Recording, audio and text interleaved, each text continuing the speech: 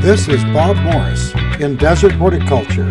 Today we'll be discussing asparagus and why it might have failed, dwarf magnolias and why they're dropping their leaves, and why a 5-year-old apricot tree came out nicely in the spring and then suddenly dropped its leaves. All this and more on today's Desert Horticulture. Learn more about desert horticulture by signing up for my blog, Extreme Horticulture of the Desert. That's all one word, Extreme Horticulture, and starting with an X. Take some of my classes on Eventbrite if you're in the Las Vegas area. That's Bob Morris on Eventbrite. I put a lot of effort into planting asparagus. I have a large planted area, but no asparagus. I planted Mary Washington this year and many times in the past, but I have had no luck. Are the trees nearby this area competing with them too much? Well, I've done a lot of asparagus. I've grown a lot of asparagus over the years. It was one of those crops that I knew was going to be quite prolific, produce well in the desert. It does in the Imperial Valley, California. It does in the hot, arid regions. In fact, University of California, Riverside developed a variety called UC 157 years ago and improved upon it. And it's a good variety of asparagus. But I planted about 15 different varieties and never had any problem. But I made sure that soil drained. That was the key. The crowns, I did it two different ways. I planted them from seed, and I also planted some from crowns over a period of probably 5 or 6 years. And they're still producing today. A good asparagus bed will have no problems lasting for 25 years or longer. But asparagus likes water. It likes rich soil, but it also likes to have its tootsies out on the dry side as well. It likes to have that. It likes stream banks. It does. When it escaped in Nevada, it escaped along the irrigation stream banks. And they did quite nicely because they could have access to that moisture from the irrigation water and the canals, but they could also have their crowns up into the dry soils as well. And that's going to be a key. First of all, I wonder why you're planting Mary Washington. I know I've never planted it. But I do know that it's not a terribly good producer. And after looking at about 15 varieties of asparagus, there's not a whole lot of difference in the green types of asparagus when you're growing them. And if you're looking for volume, you're better off with some that are more for the Mojave Desert, some that are a little bit more heat adapted. And those spears, when they came up, it's part of the lily family. And so when it first comes up, it comes up as a spear.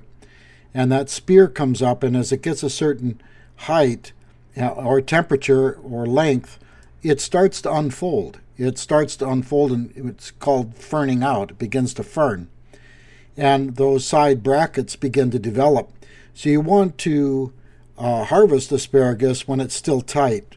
When those spears are still tight and they haven't yet broken yet. If you're doing it for your home, for home consumption, it doesn't make a lot of difference. But if you're doing it for the farmer's market or you're trying to sell it somewhere, it's going to make a difference. People aren't going to like those spears that are starting to open up.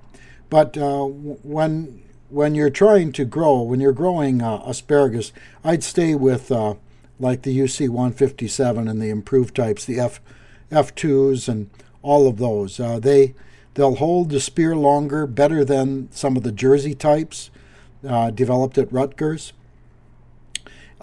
They do okay, and you just got to harvest them a little bit earlier. They do quite well, actually. I've grown about 4 different kinds of Jersey types. The University of California 157 types, Purple Passion, Ginger, a number of the other types as well, and they all perform about the same, with the exception of the purple types. The purple types do produce a little bit higher sugar content, so they're a little bit sweeter. They're not as heavy producer as the green types, and they're fun to have just because the spears come up purple. Like Purple Passion, for instance, is one that I grew for a long time and really liked it. I didn't put a lot of it in, but I had some present. As far as the spears not coming up, as far as having a failure, and I'm assuming that you planted these from crowns. You bought crowns, and the advantage of crowns is that over starting from seed is that the crowns usually are selected and for all male types. And so asparagus will come into male, female, and kind of a hermaphrodite, kind of a cross between the two as well in there. But generally speaking, the male types are higher producers because they don't set the seed that the female types do. And so when you're starting it from seed, you'll want to rogue out, plant it about twice as dense as you need it, and then rogue out the females, and then keep the females out of there. As you see berries starting to be produced in towards late summer, mid to late summer, and they start to flower. You can't tell by looking at the flowers, but certainly the berries are a dead giveaway if it's a female or not. But anyway, with that, getting back to your asparagus, while you had failure, my guess is either they were planted too deep, they were watered too often, and or the drainage of the soil was really bad. I've ran into two situations now. One I was heavily involved with, and I knew that the soil did not drain very well, but the owners of the property brought in some soil, some amended soil, mounded up on top of it, built up 8, 10, 12 inches on soil, and then went in and put in asparagus crowns, bought the crowns. And I knew when we planted them we were going to possibly have problems because that soil at the bottom just didn't drain at all. The soil on top was fine, but it's when the water goes down through the soil, it hits that layer where it doesn't drain very well, and it just backs up like a sewer. It backs up and it starts to rot the crowns. And one particular row at all, the asparagus right now is struggling, and it's struggling. There's probably 6 or 8 rows that were put in, good-sized rows, and they're struggling because of the water content. And the other unfortunate part about it was that this whole area was watered all the same. So all the potatoes, the onions are watered the same. It wasn't my decision. I wouldn't have done that. In fact, I suggested that they put some small valves. This is all done with drip irrigation. Some of the inline drip emitters, 12-inch spacings on it, to water these beds. And I suggested putting in some valves, manual valves, on these lines if they were going to do it that way, so just so they could turn the water off. But it was decided against that. That reasoning was not thought by. But anyway, getting back to your point, it's really most likely a drainage problem. And that soil moisture sensor I've mentioned in the past, you can, the ones for houseplants aren't very good, but you can get a pretty good one from Lincoln, soil moisture sensors that are they're a little bit pricey. They're going to run you about $100 thereabouts on Amazon, but you can order that and just make sure you adjust it. But you can measure the soil moisture content about where those crowns are located. The other thing that you can do, it's not a bad thing if you're a careful gardener, if you're a gardener that stays on top of things, and that's putting about 3 asparagus crowns inside of a 15-gallon nursery container. I'd put a layer of soil on the bottom, amended soil, it drains really well, and then put the crowns inside there as well, fairly close together. It's going to be closer than the 12 inches apart that's recommended. But I would try to probably get 2 or 3 crowns in there, maybe at some point dividing them and as they get larger. But anyway, put those crowns inside there. Get them about, always when you're filling soil in nursery containers, leave about an inch on the upper surface, just under the lip, so that you can fill it with water and it'll come out the bottom. So what you'll want to have with asparagus is they'll want to have access to that water, but they'll want to have that drainage. So make sure that the soil is consistent top to bottom, the same type of soil, so that it drains well. And then put in several inches of soil on the bottom, then the crowns, and then fill the rest of it 10 inches deep with the rest of the soil on top of that. The crowns have enough storage in them. They'll burst through the soil, no problems at all after they're planted, and they begin to warm up. In nursery containers too, the nice thing about them is you can move them around, and if you move them around into locations, let's say where there's sunlight, the spears are gonna come up that much earlier. You're gonna have spears probably maybe even in late December, January. It's possible in the Mojave Desert, at least in January. You'll see spears starting to come up if that sun is warming the outside of that container. If you want to delay them for a while or put a few containers in the shade, it'll delay those spears from coming up, and the spears will last longer as well. You can harvest for about 2 months after the spears start coming up, and then you've got to just let the rest of them go ahead and fern out and rebuild for the next year. But in this case, I think what you're really looking at is either a drainage problem or watering too often with it. And measure the soil moisture. Make sure that the soil moisture is what it's supposed to be, and it's drying, but somewhat drying between irrigations, and don't keep it too wet. So anyway, fertilize it once in the spring.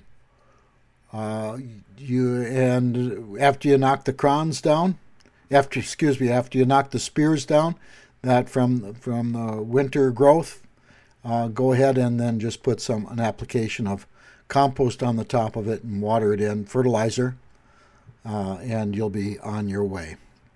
But watch that watering, okay? Remember, they like stream beds. I have 2 dwarf magnolia trees in my courtyard in front of the house. They started dropping leaves and they're kind of scarecrow looking. What do I do? Well, first of all, you've got to realize, I hope you'll realize, you don't have to realize it, I hope you'll realize that this is not magnolia country. If you were to grow magnolias, I would look at more of the western adapted type of magnolias rather than southern magnolia. I think you probably got Little Gem or one of the dwarf southern magnolia types that you're growing back there. And I hope to heck you're not growing it in rock. This type of plant really likes eastern soils. It likes amended soils. It likes good drainage. And that's going to be very important for it. The primary reason for leaf drop in any plant is a lack of water, number one. In other words, the soil's got too dry. Number two, if you keep the soils wet, if you irrigate too often, and that soil moisture stays wet, you can cause the leaves to start to drop, but usually they'll start to yellow first. They may scorch, just like it's being underwatered, but they'll usually yellow, and then they'll drop. So don't plant these southern magnolias, the dwarf type. When I've worked with southern magnolia in the past, it just depends where they're planted. They've usually done better when they're growing in lawns. Now, keep in mind, I'm not recommending southern magnolia for this area, but if you've got to have one and you bought one, try to put it on the north or the east side, a little bit of protection from the late afternoon sun, and then amend that soil. And I'd put wood chips down at the base, keeping the wood chips away from the trunk, good 8-10 inches away, just so that it doesn't rot the trunk. So good luck with it. The southern magnolias, enjoy them while they can, but usually they'll do okay for a while, and then they'll start to show problems a little bit later on. So anyway, also when you're irrigating these, just make sure that the water is spread evenly under the entire tree. So when you're irrigating the tree, and let's say it's a 5-gallon or 15-gallon when you're first planting, two drip emitters is usually enough under that tree for the first 2 years, and then bump it up to 4 emitters in a square pattern about 12 inches from the trunk. And then as it gets larger, then increase the number of bubblers as well. And if you do that, because as the tree gets larger, it's going to use more water. And so you'll want to give it more water, and the way to do that is by giving it more water by adding more drip emitters. You can keep the time pretty much the same, the number of minutes pretty much the same. So as long as you're adding drip emitters, you're going to be giving that plant more water, and just spread it over a larger area because that tree is going to get bigger as well. So when you're watering the soil beneath the tree, get it to water at least half of the area under the canopy or more. So if you've got drip emitters up to half of the area under the canopy, you'll probably be fine with that. Amend the soil. Don't forget to do that. Compost it, add something, amend it. In our desert soils, typically don't have much organic matter. And when we're talking about magnolia, which is an eastern tree, for the most part, they do like to have amended soils. So amended soils, watch your water. Don't water it too often. And use wood chip mulch. Okay, we've got a 5-year-old apricot tree. Previously, it's always seemed happy, but this year it leafed out beautifully. Then it started dropping its leaves. Apricots are still on the tree, but not developed yet. Then this week, half of the branches on one side are leafless. What's going on? I did get some pictures of this tree, and it's true. Half of that tree dropped its leaves, and the other half didn't. Usually, again, when we're talking about leaf drop, it's usually a lack of water. So if there was a time when water was not available to the tree and the soil became too dry, then it can respond by dropping its leaves. It'll drop it. And this is probably the worst time of the year, that time of the year. This is sent in April. May, rather. And it probably dropped its leaves early. The people said it still had fruit on the tree.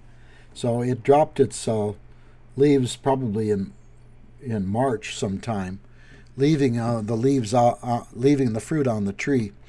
That's about the worst time that you can possibly have leaf drop on a tree of any kind is in the spring, because usually those leaves, that's a safety mechanism. The leaves are in the buds on the branches, and so then the leaves come out. So most of those buds have gone ahead and developed into leaves and new shoots. And now if it drops those leaves, it's going to have to reform buds adventitiously, unless it's got some backup buds somewhere, and flush out again. If you're going to have leaf drop, it's better later in the year, like late summer, after the buds have already set up for next year, because it's going to flush out. Those buds are going to break and still pull water from the roots up through the trunk of the tree. And that's the problem that you have when a tree drops its leaves. There's not a whole heck of a lot pulling water up through the trunk, the roots trunk, into the limbs. And as temperatures get warmer, this year, thank goodness it didn't, but as temperatures get warmer, the demand for that water is more and more and more. As it gets hotter and hotter, it's more and more and more. So anyway, bad time of the year. Again, check the soil moisture of that and don't let it dry out. Don't water it too often either. So I would say in about February, if it's a normal soil, you've had this tree for 5 years, but I wouldn't water it more than once a week.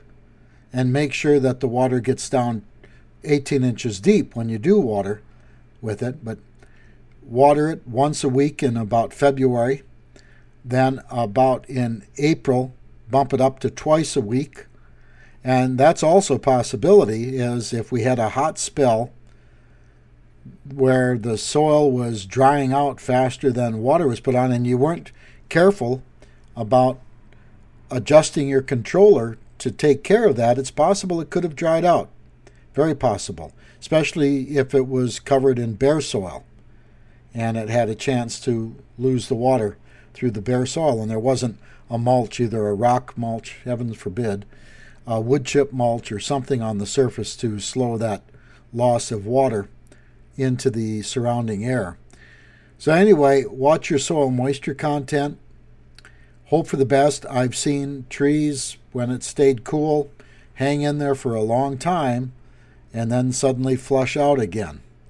So it should flush out. Don't worry about it. You should have more leaf development on it, on that side. It's a little too early in the year for borers, insect borers, but it's a possibility. Usually we don't see damage from borers, although we might see it on one side of the tree. We don't usually see it until it starts to get hot.